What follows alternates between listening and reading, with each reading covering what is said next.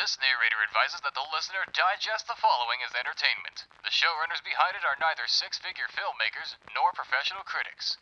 They are casually critical.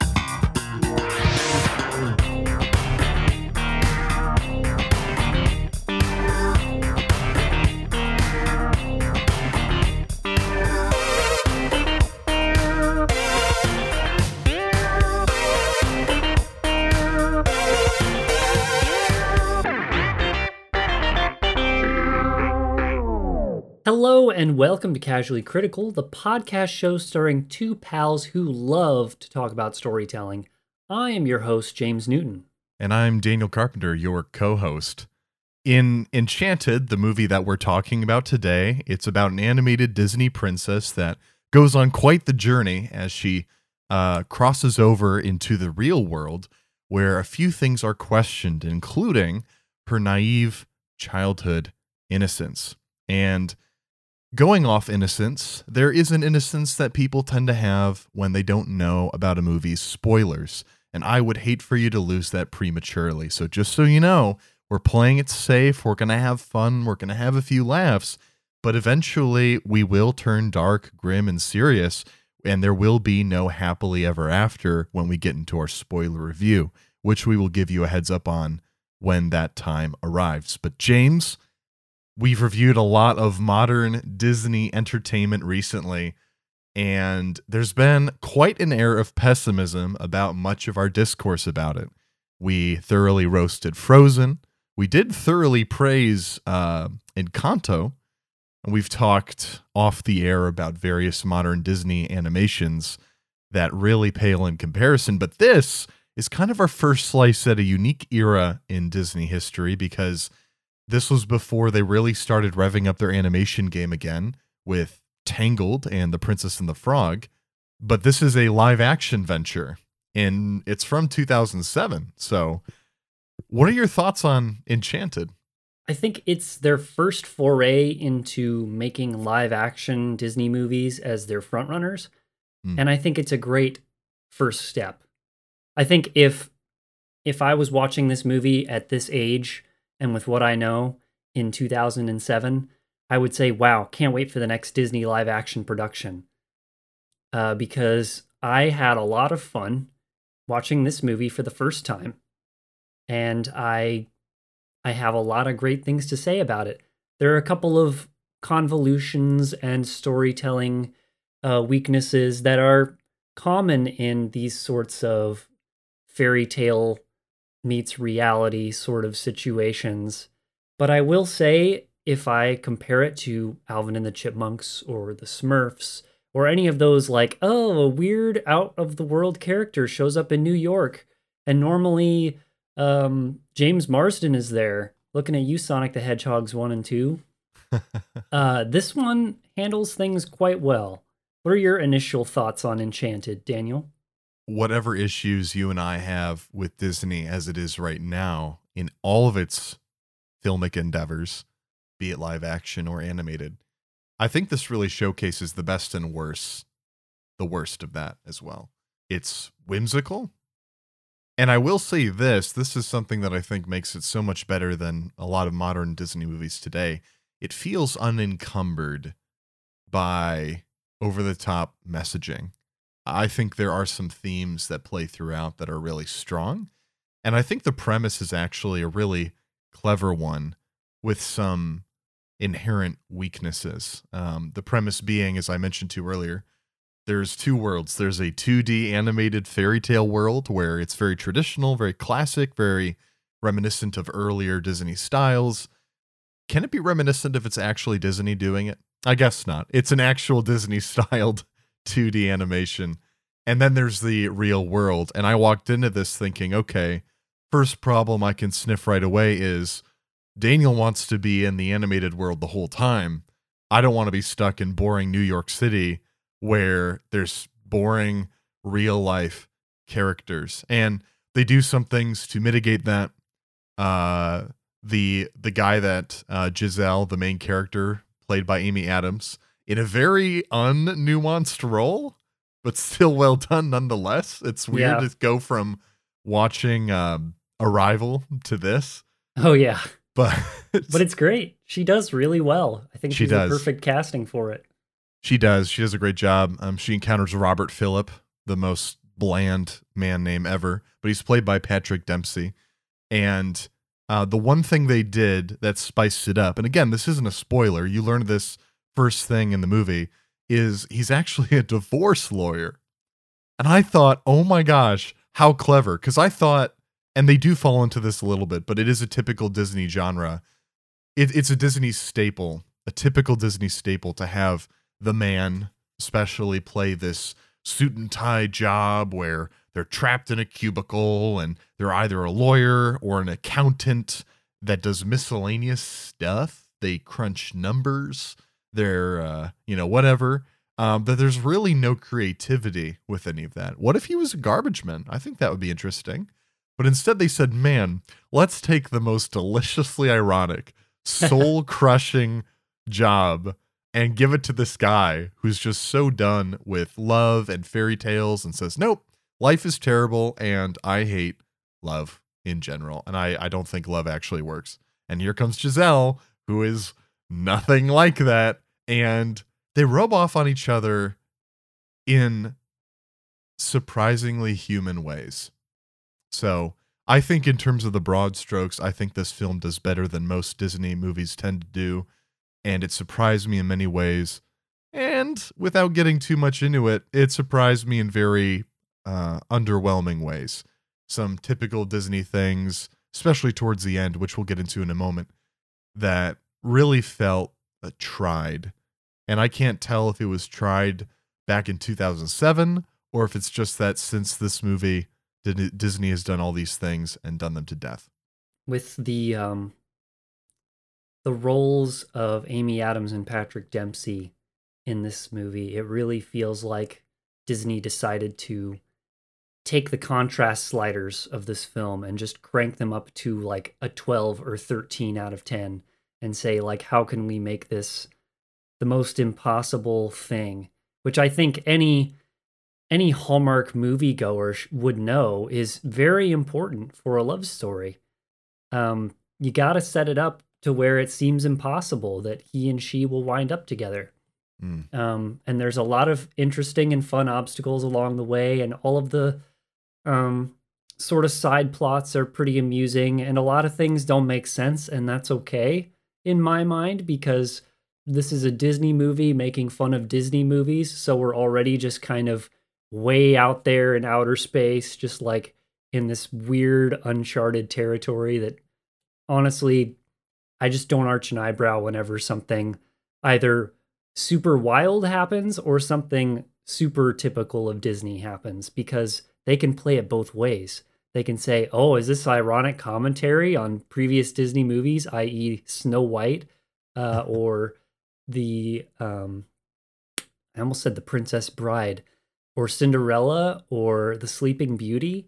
Or are we actually leaning into those typical themes to make another princess movie and not do it, not do it in a untasteful way? They certainly play it both ways, and sometimes it gets a little confusing, but for most of the time, pardon me, it's really enjoyable. So yeah. What do you think about all the other characters, though, Daniel? We've already talked about Amy Adams and Robert Phillip.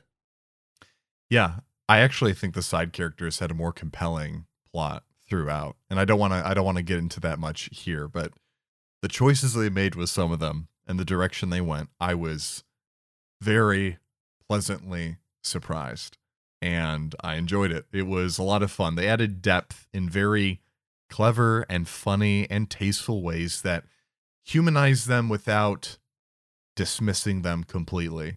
We're not punished as some other modern movies are. We're not punished for loving traditional fairy tales. We're just challenged a little bit in some ways. Disney doesn't completely say, you like this crap? Like, shame on you. I guess you're a shallow person. They say, no, like, people come to Disney expecting princesses and fairy tales, and we'll give you that, but this is going to be very different in a few ways. but those are ways that don't compromise the story. And these characters do a fantastic job. These actors do an amazing job, not just with the voice acting, but with the live action performances. And that's hard to find, acting with your voice and then with your body and mannerisms throughout it's really fun. That was another delightful touch. As I was halfway through this movie watching it with Sarah, I said aloud to her, who had seen it before, I said, "Wow, how did they make the actors look so close to the animated counterparts?" And then I realized, they probably picked the actors first, and then they based the animated characters off of them. But I will say Disney really did a great job of stylizing those complicated actors and their faces and their mannerisms, and still kind of fit them into those typical Disney story plots. The bumbling sidekick, the evil queen, the magical princess, the Prince Charming that's a little dim.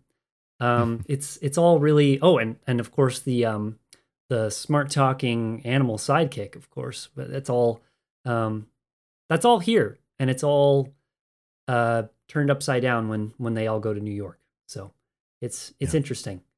James, I need to know, because this is just too delicious of an opportunity. This is the first live action / animation hybrid we've reviewed, I believe, on our show.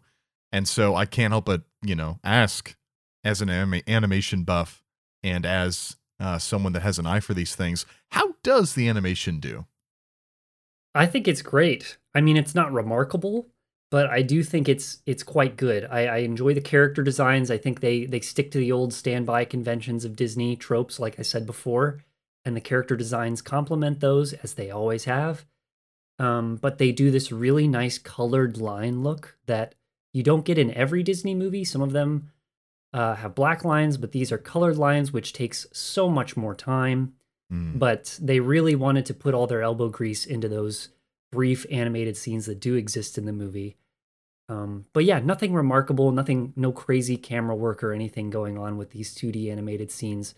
And there's no integration. I don't know if that's a spoiler or not, but there's no integration between 2D animated characters and real life environments. So this isn't like a Who Framed Roger Rabbit situation where it's like crazy wild, like how are they making, Donald Duck play a real piano? But it's fun. It's well-crafted animation for sure. And it does everything it can to remind you of previous Disney products, which I can't tell, once again, is tongue-in-cheek or is a genuine marketing effort. So I'm still scratching my head on that. So before we head over into our super spooky spoiler territory, out of 5 stars, James, how would you rate this? I'm giving Disney's 2007 Enchanted starring Amy Adams a 3.5 out of 5. How about you? Wow. I am not giving it that rating. I think that's too high. I would give it 2.5 stars. Wow, a whole star difference. Yeah. I know. That's rare. That's only happened, I think, one other time, at least on this season thus far. Yeah. This is just not my type of film. It's too hallmarky for my liking, I think, as you put it. Mm-hmm. What they do to breathe some new life into a very traditional and very done to death genre, it's really well appreciated. But there are some characters and some plots that just don't work for me. I don't think there was as much depth that they could have mined from it as they did. I think they just kind of hit the surface and said, all right, we've done that. I think there's more that could have been done there, especially with, as I mentioned, the juicy coupling of a divorced lawyer and this naive Disney princess. Yes, I do agree. I think there was a lot of depth that could have been delved into more, specifically on the theme of divorce. They just barely scraped the surface of that. Yeah. And the cynicism of the main male protagonist therein, it's really cool, and it could have been done much better. I think my reason for giving it a whole star above your rating is because it's a really fun ride from start to beginning. That doesn't mean it's something I'm going to revisit super often, but it's something I definitely laughed out loud at, and there were a couple parts where I wasn't surprised whenever something happened, but I was like, oh, okay, that's nice. Okay, he's gonna wind up. Okay, yeah, that's clever in a very rom-com-y fantasy princess movie way. Yes. And the final thing I'll say is there is one thing they do at the ending that bothered me. Is it going to bother most people seeing this movie? Absolutely not. And if you're on the fence about watching this movie and you're listening to the non-spoilers, I would recommend you do. You're going to have a good time. You're not going to be disappointed. Just that's all I'll say. I don't know. No, I think I know exactly what you're talking about. And it did bother me for a second, but then I remembered, oh yeah, this is a fantasy. We're playing with fantasy themes here, so it doesn't really matter. But that's fair. Oh, also music. We should highlight music briefly for a second. What did you think of the music? Not bad. There's always something a bit, I don't know how to say this. Live action musicals, when the music isn't established up front, kind of comes out of nowhere. This movie does and doesn't do that because it's a musical at the beginning. She sings this song and her prince hears it and he sings back and they sing together as a traditional romantic themed movie does. But then we switch over to live action. We don't have a lot of singing for a bit, and then we go back to it. And it feels off to me. But that's just me. I have a crusty, cold heart that doesn't appreciate some movies like other people do. So that bothered me, but the music itself was fine. It's not as bad as Playmobil the movie, and it's perfectly serviceable. Don't remind me of Playmobil the movie. I'd forgotten it was a musical until just now. Shoot. Oh my gosh. Yeah. Or Moondance. Don't say that word on this podcast. I'm sorry. Someday we might have to.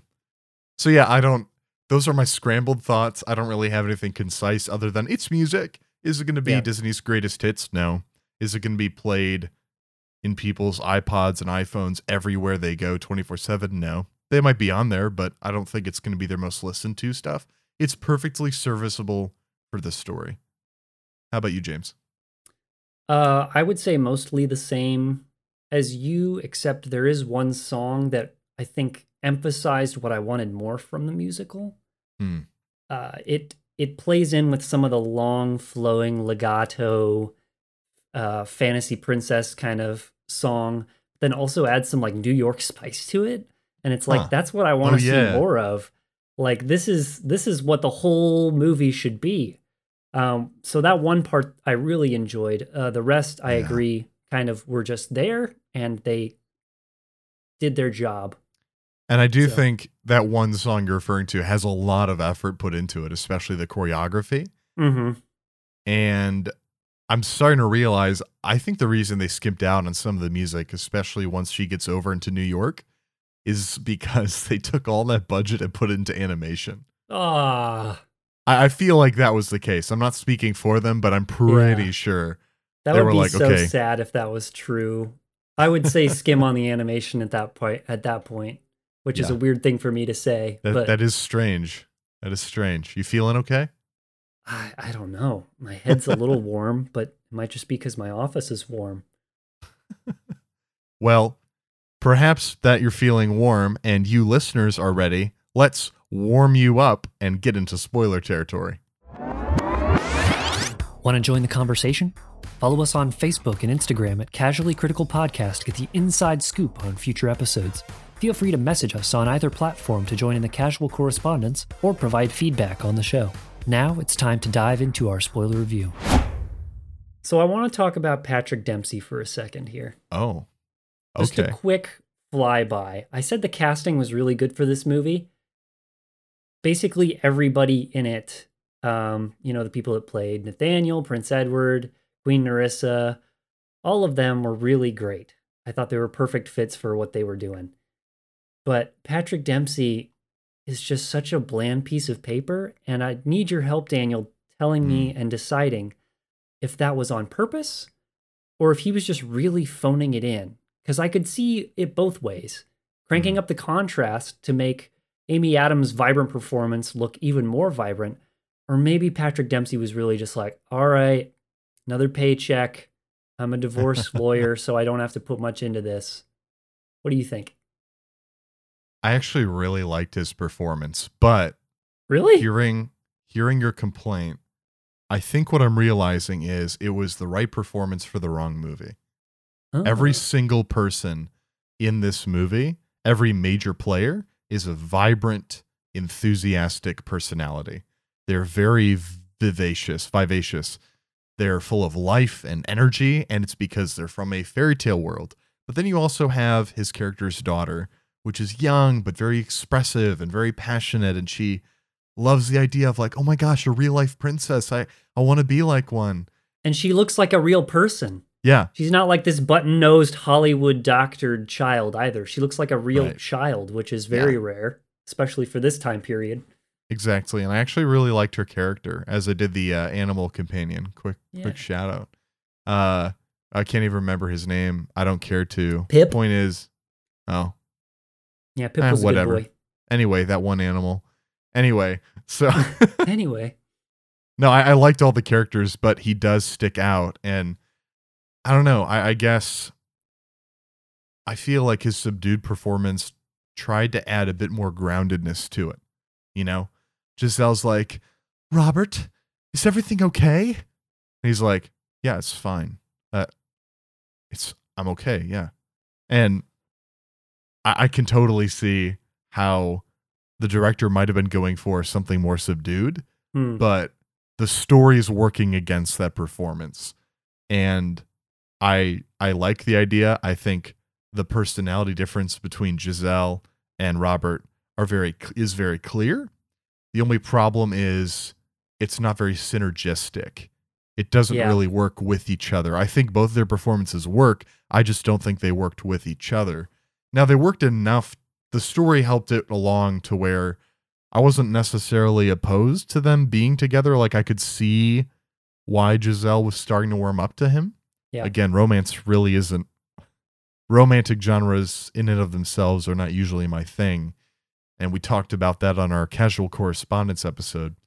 But you're right. I do think, looking back now, his performance did stand out in a not so good way. But I'm starting to wonder if perhaps that was more the fault of the story than it really was on the actor. Yeah, I don't know. See, that makes me even more confused because, yeah, I don't know how to feel about it. Is it bad, his existence in the story, or is it good?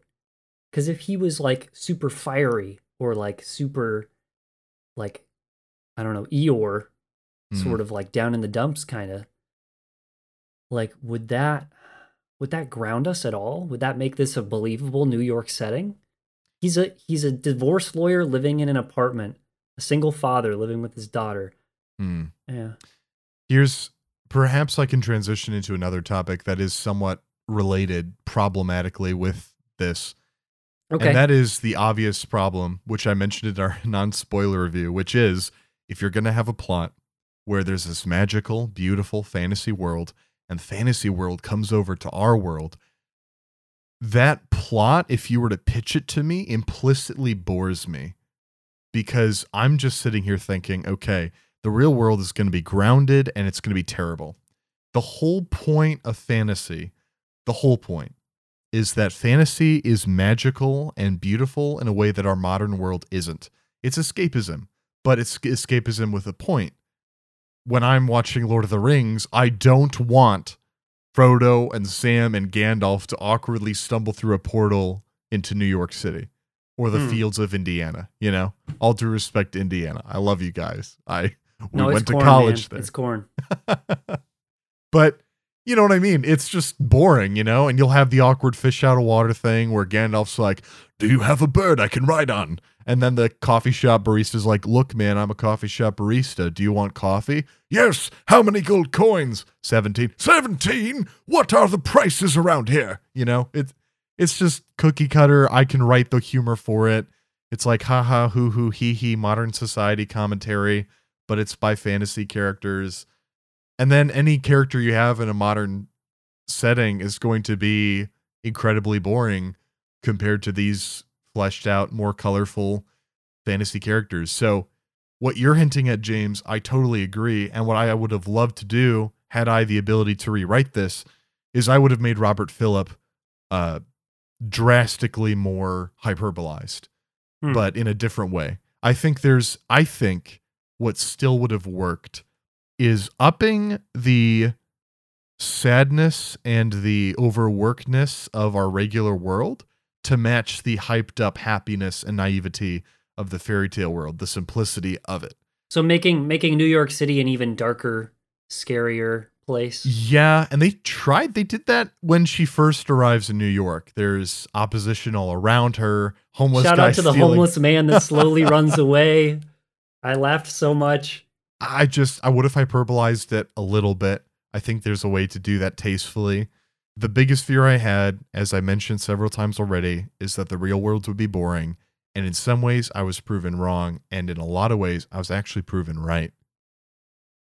And even though I like the broad strokes of this story, scene by scene, there's a few things that just didn't work for me. And that was one of them. So Patrick Dempsey's character really likes his very sad divorce lawyer job. And he's constantly grating against Giselle. And I would have loved to see more textured development in that area. Maybe he goes up against her really, really hard, and then she kind of warms him up to the idea that, well, no, she's an actual princess. Maybe he sees her singing, sees all the critters. Like, I thought he did in the first act. Like, that doesn't rock your world? The fact that she can sing and these animals obey her? You know? He has these legitimate hesitations, these very legitimate hesitations that just last a little too long. Like, she's like, okay, she's mentally ill. She's deluded. And I'm like, oh, I totally agree. If I was him, I would have totally thought that as well. But I don't know. They just play it for too long. I'm like, yeah, I'm in New York. What's this woman doing here? I am now going to disagree with you, because I do think that the mundane of New York is kind of the whole point of the movie, because otherwise it wouldn't show us that Giselle is the right person for this gloomy, sad man. Every scene that she's in, she brings fantasy and life and vibrancy to. And as a result, it makes her a more desirable person for this sad guy. I think that making New York a boring place and saying, I want to go back to the fantasy world is an okay feeling when watching this movie. It's different in a movie like The Smurfs, which I believe literally does star James Marsden. And he finds these Smurfs and they're navigating the world, and New York City is super boring. Can we please go back to Smurfland? In this case, the whole point is that Giselle is bringing her world to New York and making it more vibrant and more lively as a result. Sometimes in very funny ways, sometimes in very genuine ways. And because it's a romance, the transformation that Giselle brings upon New York City coincides with the transformation in her relationship with Robert Phillip, which I can't get over being the most generic name possible. Yeah. But he might as well have been called John Doe. Really, I think John Doe actually would have been a better name, because I don't know many people in movies that are actually named that name. That's true. But Giselle could have played off that. Doe? Oh, we had those back in where I come from. I don't know. But do you see what I'm getting at here? Like, because it's a romance, it makes more sense. And the fish out of water things are there, but it's less just for the sake of fish out of water and more about, because she is in this world and transforming this world, she's also transforming this guy who she's winning over, or he has to win over at the end, I guess. You raise a good point, unfortunately. I think there are, as you were talking, I was thinking about, there's being actually a lot of cinematic parallels they could have done between Robert Phillip and Giselle. Like, think about it. One of the most interesting animation choices that I thought they did back in the Fantasyland was having Giselle being stuck in this room. But she's not like Rapunzel. She doesn't have to be there, but she chooses to. She's just hanging out, thirsting for a guy, and talking to her sisters from other mistas. Oh, I'm sorry. She doesn't have other women in her life. She just has animals. But But Very they're Cinderella. yeah, but she's stuck in this room, and you could say it's a budgetary choice. You only have to worry about set decorating a single location and lighting that, and you're pretty much set. But then I thought about it and said, but that also works on a narrative level. Robert Phillip lives in his apartment and his job, and he's kind of just stuck there. But unlike Giselle, who yearns for someone else in her life, Robert Phillip yearns for no one else in his life.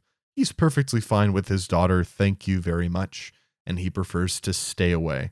It's not, for him, it's not a place where he longs to be away from. It's a place, it's a refuge, it's an escape. And I think there's a lot of parallels between the two of them they could have emphasized more. Aside from just, Robert hate magic, hate fantasy, Giselle, love happy, don't know New York. You know, it just, like, those are the most obvious things. But then as their relationship would have progressed, I feel like there would have been a bit more flavor to it. One addition to it is Idina Menzel. You hinted at this earlier. I do like the fact that, Prince Charming's actually really good for her. Like, that was great. Yeah. But I didn't like the whole, oh my gosh, I've caught Robert Phillip with Giselle. Giselle's in a towel. Oh, he's cheating on me. That was stupid. So here's my pitch to you, James. I would have kept, what's her character? Nancy Tremaine. Okay, already a better name than Robert Phillip. I mean, so come much on. better. Right? Here's what I would have done. I would have made Robert Phillip Robert Tremaine, and I would have made them brother and sister. His sister acts as an emphasis. She's the antithesis of his daughter. His daughter yearns for him to embrace Giselle, and she yearns for him to go away from it, to reject Monkey and embrace tradition, you know? Ooh, I know why. I have a good narrative reason why she could be his sister. Maybe their parents were divorced and she doesn't want him going through the same pain. She's a New York, she's a single New York entrepreneur, go-getter, just like him. Yeah. And they both know that divorce bad. I do agree. I think that would be better.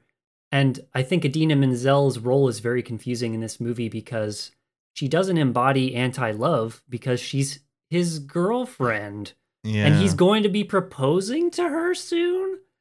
It's just, it takes a little bit away from it. And I don't know if she exists just to give Prince Edward someone to wind up with or to add more friction between Giselle and Robert, but I feel like they didn't need the friction because, like you said before, the building blocks were already there.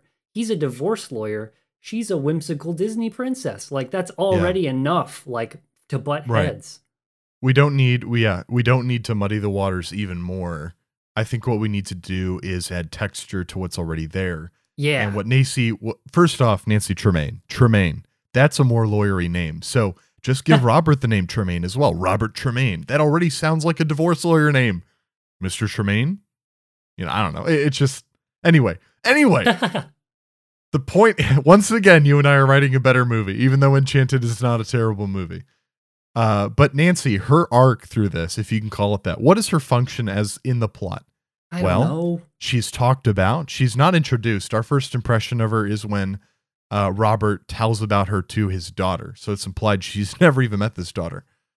And then when she finally appears, our first impression of her is at the worst moment of her life when she thinks that her boyfriend / almost fiance is cheating on her.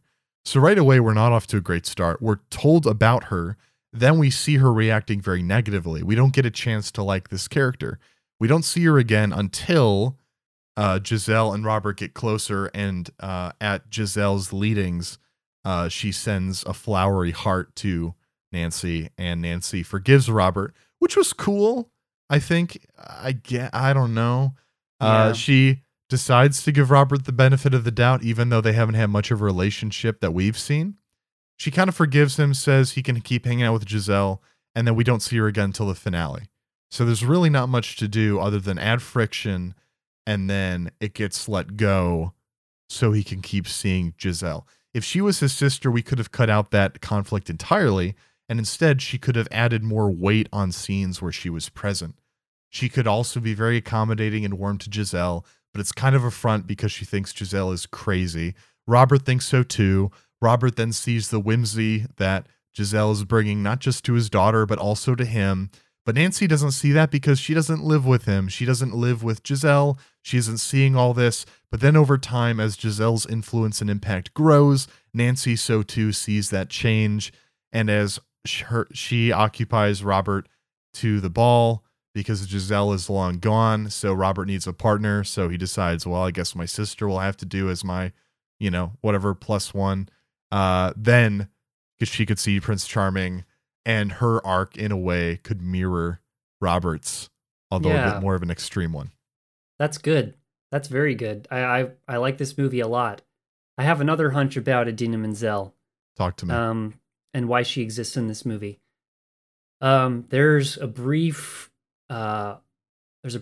glimpse of a large wicked billboard in Times Square whenever Amy Adams emerges from the crawl space. And Idina Menzel was in Wicked for quite a while in the early 2000s, and I feel like this was her foot in the door with Disney. But she didn't sing at all in this movie, so I don't know why. I don't know. I don't know why her. It's did an weird. Okay job. I always felt, just because I'm a movie critic and movie buff doesn't mean I know everything about film. And the impression I had was, Idina Menzel and Disney really became close after the first Frozen movie. But this is clearly not the case. Maybe she wasn't super close with Disney, but she was in a Disney film 6 years before Frozen. 6 years. I don't know. So it's kind of weird seeing her in there because she feels more of a modern celebrity for Disney than a one that's been around for a while. But man, all right, sure.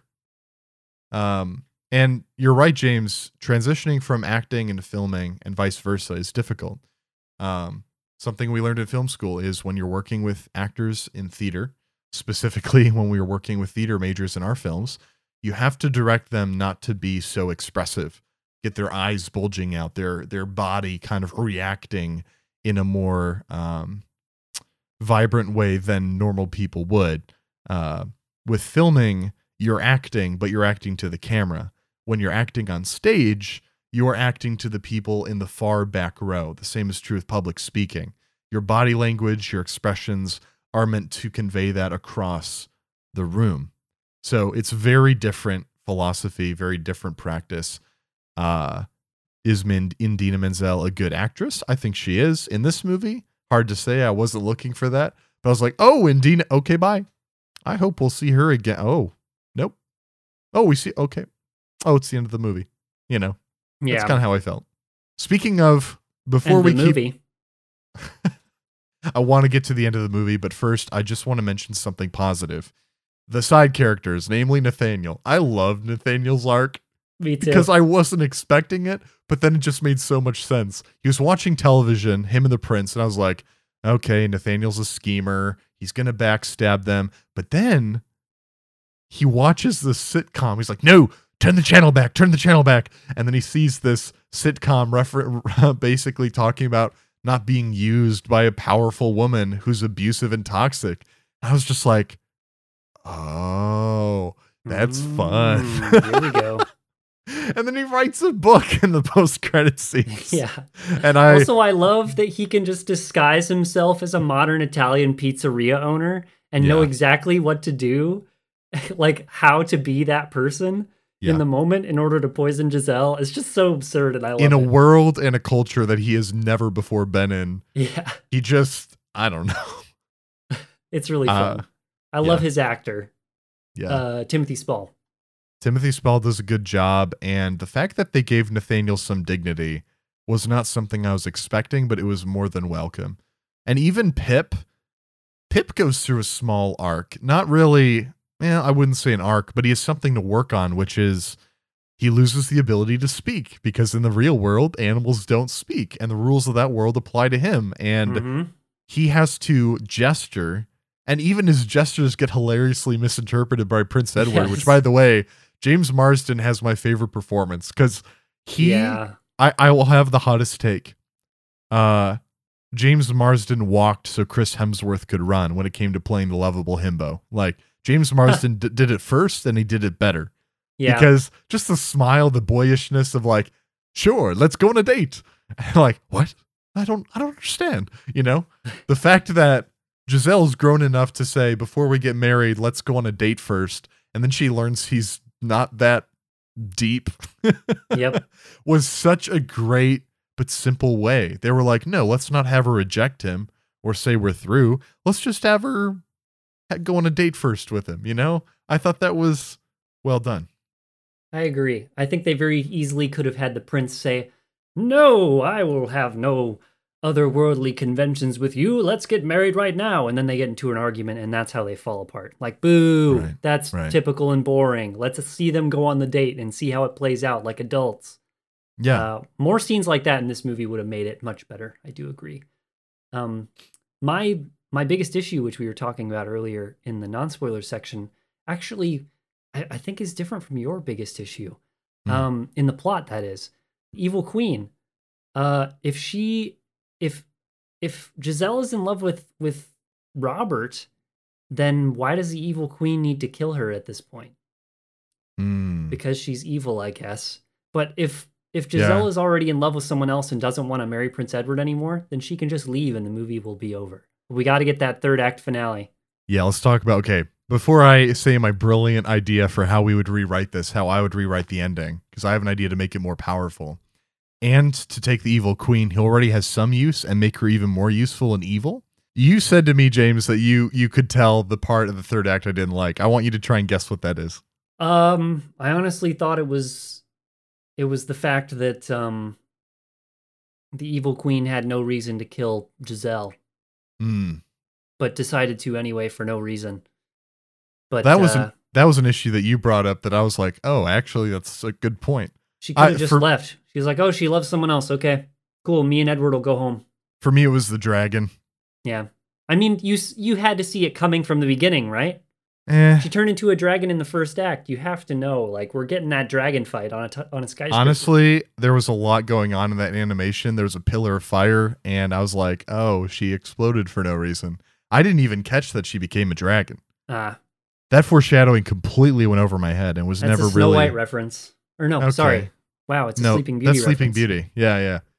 Here's what I would have done for the finale. And Tell yes, I know the story is about fantasy coming over into reality, and so the dragon is kind of a culmination of that. Here's what I would have done maybe a little differently. James, your issue was the Evil Queen. And unfortunately, she does have her uses. She's the reason Nathaniel is an active antagonist while she's in the background. She gives them the poison apples. She's the one that starts this whole movie. So she's necessary to the plot. Yeah. Here's what I would have done differently. I feel like she is so petty and so reprehensible. I think she could have already had the knife in, but she would have twisted it a little bit more. So I'm going to take an old idea that we threw out for a rewrite and bring it back in. She shapeshifts into a younger, beautiful version of herself, forces herself on Robert in a way where, out of context, as Giselle walks in, it seems like Robert is seeing another person. Giselle's perception on love is shattered. She's broken, doesn't know what to do with herself. She walks away, and the Evil Queen kind of wipes her hands clean and moves on. Or we can still have our dragon, but yeah, I feel like having there being some kind of emotional oof to it that really also puts the tension on Giselle in a world that is, as the Queen puts so well, there are no happily ever afters. I think that would have driven that nail home. But instead, the Queen is never really a emotional threat. She's just a physical one. She's just like, I'll shoot lightning and turn into a dragon. And well, in this iteration of the plot, we didn't need an emotional threat because we had Idina Menzel posing as the romantic competition. Yeah. The way I would have rewritten this to avoid Talk to me. To avoid my plot contrivancy, which is why didn't the Evil Queen just walk away after Giselle fell in love with someone else that wasn't a prince? Yeah. We could just emphasize a little more her distaste for Giselle specifically. Like maybe somehow Giselle and Prince Edward were meant to be, and she does everything within her power to hide Giselle from Prince Edward. And then whenever Giselle finally does find love in the real world with Robert, the Queen is just petty and she is like, I want to make you hurt more. So eat this poison apple, and you can still keep all that. I think it would have been interesting for Nathaniel to be privy to her plans going off that of like, Nathaniel thought it was just, oh, make sure that Giselle can never come back and get married. So Nathaniel's on board, but then he learns, oh, no, it's much deeper than that. She wants Giselle to suffer endlessly. She will not stop meddling in Giselle's life. And the television show could be the catalyst, but then he starts to realize, oh my gosh, the person I'm working for is just truly evil, you know? Yeah. I don't know. I think he has already enough motivation, but just adding that extra layer to your idea would have really, I don't know. I think that could have been more meaningful. Last thing I'll say about the third act before I have a final question for you, Daniel, unless you had another thought. No, go for it. One thing I do appreciate about the dragon scene is that they don't stick around for very long. It's pretty short. They don't make it big and flashy. And the victory is not like a giant CG fest. You know, there's not sword fighting and jumping and swinging around and craziness. It's just a parallel from the beginning of the movie where the princess catches the prince. Yeah. Which was pretty neat and nice. The other thing about the dragon, though, I feel like it could have looked more like a real dragon, but they didn't want it to look like a real dragon, so they gave it woman eyes and a small mouth, and it made it even scarier somehow. Really? In a very unintentional way, I think. It's kind of like nightmare fuel from a YouTube video. Yeah. Because I'm Let sure me turn into a creepypasta. Sure, like the original creature designer was like, yeah, let's make it look like the dragon from Sleeping Beauty. Give it yellow reptilian eyes and a wide gaping mouth. But then the producer was probably like, that's too creepy. Let's give her human-looking eyes and a little tiny weird mouth with kind of not pointy teeth. And it turns out being scarier than before somehow, to me. Huh. But that's true. Yeah, did you have any additional thoughts about the dragon or about the third act? No, I guess. I feel like a fool. The foreshadowing at the beginning, I felt there was something meaningful about it, but I just felt it was the queen showing off her power by exploding in anger. And I was like, okay. Right. Well, it is a pretty key detail if you don't want to get blindsided by dragon stuff. Yeah, it is. Between that and the small subplot that I overlooked in our Stranger Things season 4 review, I think I need to work on my perception skills quite a bit. I went back and listened to that Stranger Things bit, and I was just the shock in your voice. You're like, oh, I never saw that. And I was like, oh no. This is going to change some things about a certain character. Listen, hey, this is why we review movies. We help one another out, especially if one of us can't tell foreshadowing apart from a random scene. Yeah. Like, okay, that was weird, I guess. And you're like, oh, no, like you didn't get it? Like, it's a very important detail. I'm like, oh. Which I don't know. Listen, I don't know how many of you have listened to our Stranger Things review and know what we're talking about. But in case you're doing this, I just want to say that revelation was actually, I was like, oh, they actually did a really good job at keeping that subtle and not on the nose. And I'm like, well done. Like, I don't know. Just. Oh, nice. It's good. It's well done. I was very thrown off guard by myself in that review. Yeah. So well, that's I don't good. want to. I'm glad you come to feel that way after a while. Because I do agree. I think it was a good thing about Stranger Things, which is not Enchanted. I don't know why we're talking about it here, but it was well done. I would have done it the same way. I was an idiot and I did not pick up on that. So, but to emphasize that and to say, oh, well, I guess I feel this way about it now. It felt too sudden in our review. So I didn't want to go into it there, but yeah, I don't know. Just wanted some closure on that, but that's good. Overall, yeah, I don't know. I guess my final thoughts are Enchanted is not the worst film. If you like it, great. But I do think there could have been some small things that could have made it better and a bit more cleaned up. For sure. And I really like your ideas too. In mildly related news, I was just reading on IMDb about this movie, and in the related movies, there was one called Disenchanted, which comes out in November. And the plot line is 10 years after her happily ever after, Giselle questions her happiness, inadvertently turning the lives of those in the real world and Andalasia upside down in the process. What do you think, Daniel? I think it'll be a Disney Plus exclusive, so maybe we should check it out. Yeah. One of the best parts about Enchanted is it is a reprieve from modern Disney, trademark. And I am not at all excited for modern Disney to take their slimy, filthy hands and wipe it all over their movies. They did that with all their classic animated movies. They said, let's crapify the CG and make the characters less interesting. And the cost is too great. People get hyped for these, and I'm like, no, please no. Please, dear God. Why? Why do you massacre my boy? Or in this case, my girl, my queen. And so I am so sorry to hear that. And if we review it, which you guys should totally let us know on our platforms if we should, but I am not excited for that. You have my vote on wanting to review it because I think it will be a great follow-up because this is a large gap. You know, this is 2007 Disney versus 2022. I feel like good conversations can be had here. So, okay. Our friend Milan, thank you so much for recommending this movie 2 years ago.